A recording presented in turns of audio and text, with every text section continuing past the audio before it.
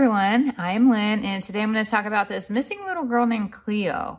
And I'll go through a little bit of the story here and then go into the reading itself.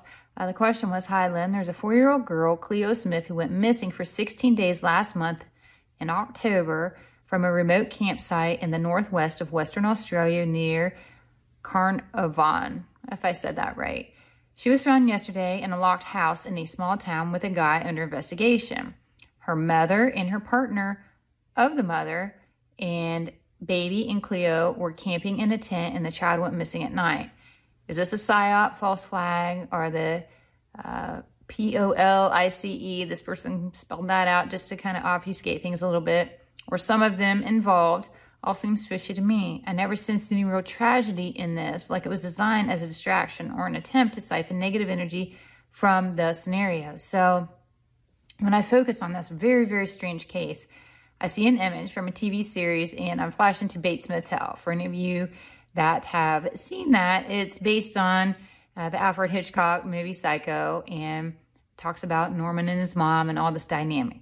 So I'm seeing a flash of this TV series. I understand this to be a son and a mother, or it could be a mother figure, or it could even be a girlfriend that acts like a mother. But nonetheless, you have this more submissive son person role, and then you have the mother role. So that's what I saw. And I get that they're very close. And each have their own individual baggage and set of mental imbalances going on in this situation. Part of his imbalance is his mother's figure's obsession with this little girl or dolls due to a trauma of loss of her own daughter when the daughter was very young. The son being emotionally, or the son figure being emotionally codependent in this relationship, entertained this as a way to get love or appreciation in a very twisted kind of way. Like I said, they each have their own thing going on.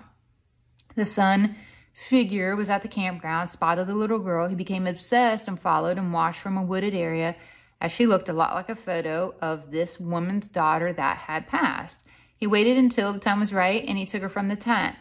The mother figure was delighted and immediately started to care for her as if it was her own daughter. I think even called her by the little girl's not real name, but this daughter's name. This went on for several days until the authorities were alerted and Cleo was recovered.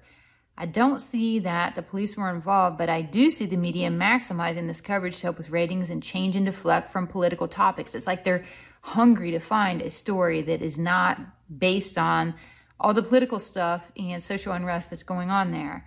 I get that both the valid and the embellished stories are going to make front lines in this country to deflect from the turmoil. Disproportionate coverage is going to be given to anything not dealing with the true news that's going on. If you see this trend, look for what you're being distracted from. Like, is there a bill that's ready to be passed? Is there some kind of social unrest near this person? Or in this area? Is there some man-made event happening? Always question when you feel like, man, why are they rehashing this over and over? What's really going on behind the scenes? Because that's the true news. That's the true story. So stay alert, stay safe, everybody. Do your research, check things out, double check, all that good stuff. So I will leave you with that. Again, I'm Lynn with Psychic Focus at psychicfocus.blogspot.com. Thank you. Bye.